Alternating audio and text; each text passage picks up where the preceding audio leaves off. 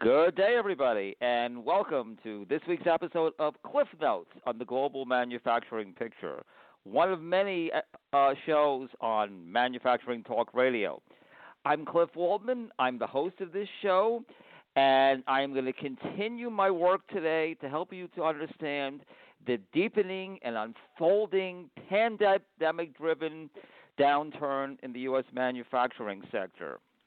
This is a once-a-century crisis, a health crisis of global and epic proportions that has knocked the U.S. economy and the global economy on its side and is having devastating consequences for the U.S. manufacturing sector. Today, we will look at the latest numbers, and then we will look past the latest numbers, and we will see what we can possibly glean about the future, the near-term future, I hope, for U.S. manufacturing. As calendar year 2020 began, it looked like U.S. manufacturing was going to recover from the modest contraction of 2019, which was brought about by the trade war and the slowing impact that it had on the global economy.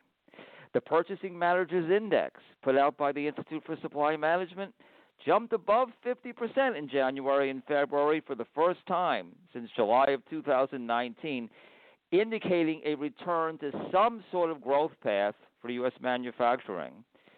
But then we got hit with the coronavirus, and it knocked everything on its side and took manufacturing from a growth path to a deepening contraction path. The PMI returned to a below 50 route and was 49.1% in March. In March, new orders fell. They fell precipitously. In fact, in January, new orders looked pretty strong, 52%, but then they fell to 49.8% in February and 42.2% in March. Respondents to the March survey told us a lot through a wide swath of industry sectors in manufacturing. They all commented about significant supply chain disruptions from COVID. In fact, you can quantify it. The percent of respondents who reported slower supplier deliveries jumped from 11.5% in December of 2019 to 35.7% in March of 2020. You can see the coronavirus crisis really disrupting manufacturing supply chains in a major way.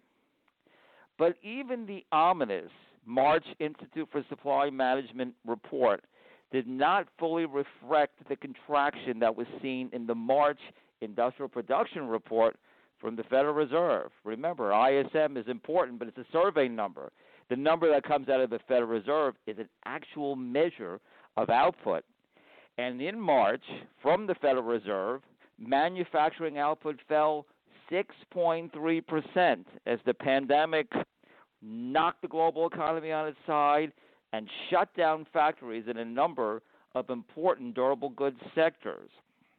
That 6.3% was dramatically higher than even the worst downturn, the worst monthly downturn that we saw in the Great Recession. In the Great Recession, the worst monthly manufacturing downturn, and we actually had it twice in September of 2008 and December of 2008, was 3.5%. Right now for March, we're at 6.3%, and I have a feeling it's going to get worse before it gets better. All industry sectors in manufacturing were down in March. 5 industry sectors were down double digits. The most hit one was motor vehicles, minus 28%. Not surprising considering that it was an auto shutdown. Furniture fell by 10%. Textile product mills contracted by 14.1%. Apparel contracted by 16.5%. And printing and related support contracted by 18.2%. We want to look a little ahead. Short term ahead, we have 2 regional Fed surveys, one from New York, the Empire State Manufacturing Survey, and one from Philadelphia, the Philly Fed Survey.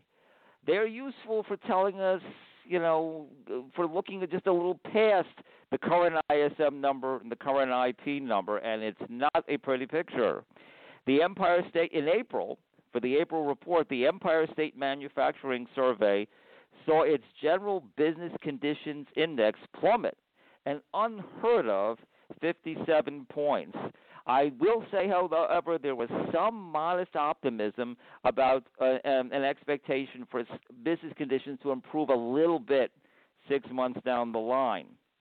The diffusion index for current activity in the Philly Fed survey fell from minus 12.7% in March to minus 56.6% in April, the lowest since July of 1980. So while that March contraction of 6.3% in U.S. manufacturing output was bad, historically bad, even when compared to the Great Recession. These two regional surveys are telling us that the worst is yet to come. And when we get the April report, it's probably going to be a fair bit worse than even the 6.3% contraction that we saw in March from the U.S. Federal Reserve. What's the forecast? Well, let's look ahead. We know this is a difficult period. We know it's a dark period. Well, let's take a little look past the darkness. My forecast, I was on a webinar earlier this week with the National Economists Club, and I'm happy to say that Talk Radio played our webinar, and I offered a forecast for U.S. manufacturing growth. As you can imagine, it's an interesting exercise at this time.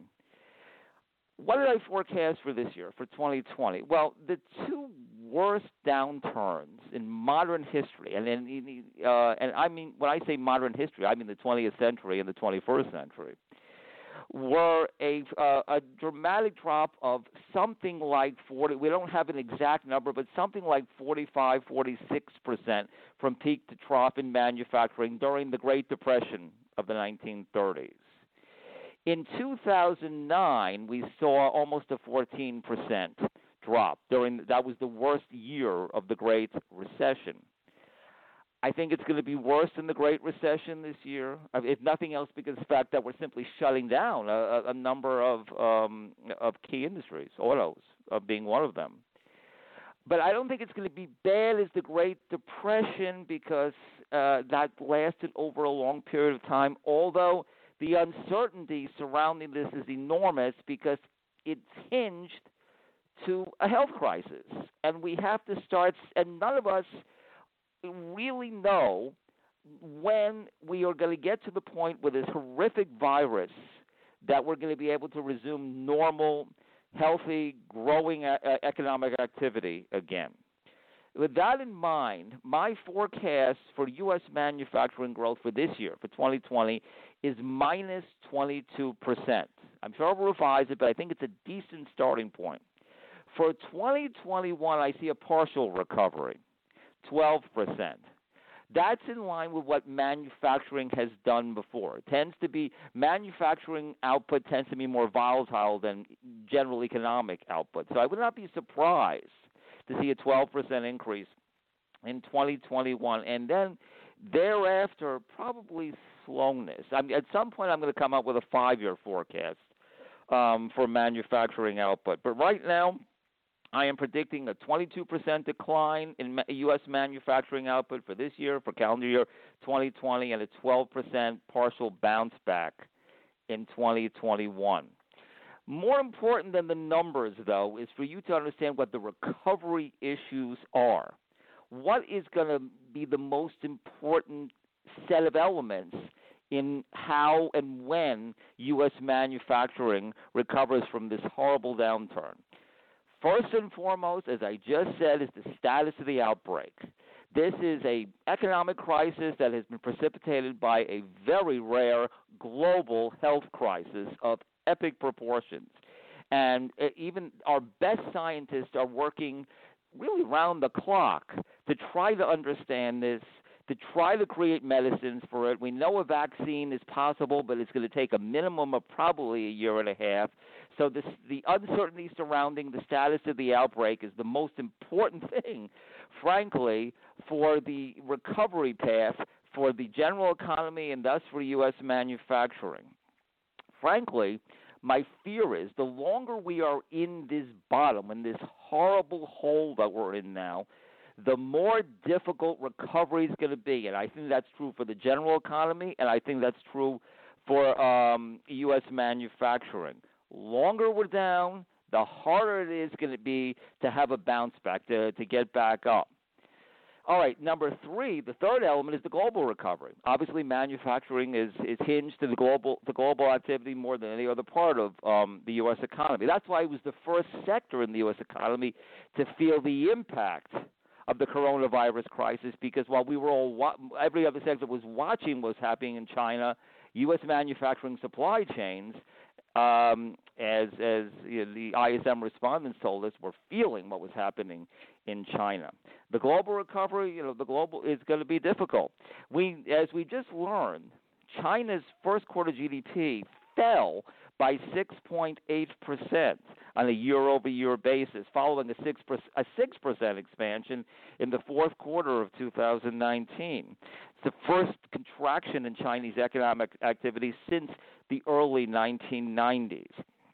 The IMF is now projecting that the global economy will contract by 3% in 2020, and you have to appreciate what they're actually saying with this. Actual contractions in global economic output are very rare. They happen periodically in the economic output of all nations. All nations have cycles, but an actual contraction in global output is quite rare. We did have it in the Great Recession, but it was the contraction between 2008 and 2009 was less than 1%. The IMF is predicting that the world economy will contract by more than three times that in 2020. They are also predicting a bounce back in 2021, predicting that we'll get a 5.8% global growth in 2021. Again, so much of the recovery depends on the path of the virus. All forecasters are aware of it. The IMF is aware of it. But these are the numbers assuming that the virus is contained enough, early enough for us to be able to resume normal economic activity. Within the global economic picture, there's two other things that are going to matter a great deal. One is oil prices. We've seen a precipitous drop in oil. In mid-February, oil contract futures were in the 50s. This week they were down to the 20s, and as I'm recording today, on Friday the 17th of April, they went below 20. And that's very important for manufacturing because a greater and greater share of U.S. manufacturing output is tied to the energy sector. It matters more and more for the U.S. economy and for U.S. manufacturing. In some ways, it's a success story. We control our own energy resources, and we're among the biggest energy powers in the world. But with energy prices plummeting the way they have, primarily because of the global mess caused by the virus, and partially because of infighting among OPEC members and other countries, we now have an energy price plummet that is doing great damage to certain sectors of manufacturing and to the U.S. economy, generally speaking. The other factor within the global picture is the dollar. Now, the dollar took a big jump in March, huge jump in March on a broad nominal basis, and that's typical because in a crisis, even given what was going on in the U.S., in a crisis, everybody runs into the U.S. All investors tend to run to the U.S. The U.S. dollar is the safe haven financial instrument of the world. You're afraid, you don't know what's going on, the world's coming apart, you go to the dollar, and, of course, it jumped greatly. Now, it's pulled back somewhat lately. It's been a little more volatile in April. But the dollar was already very high.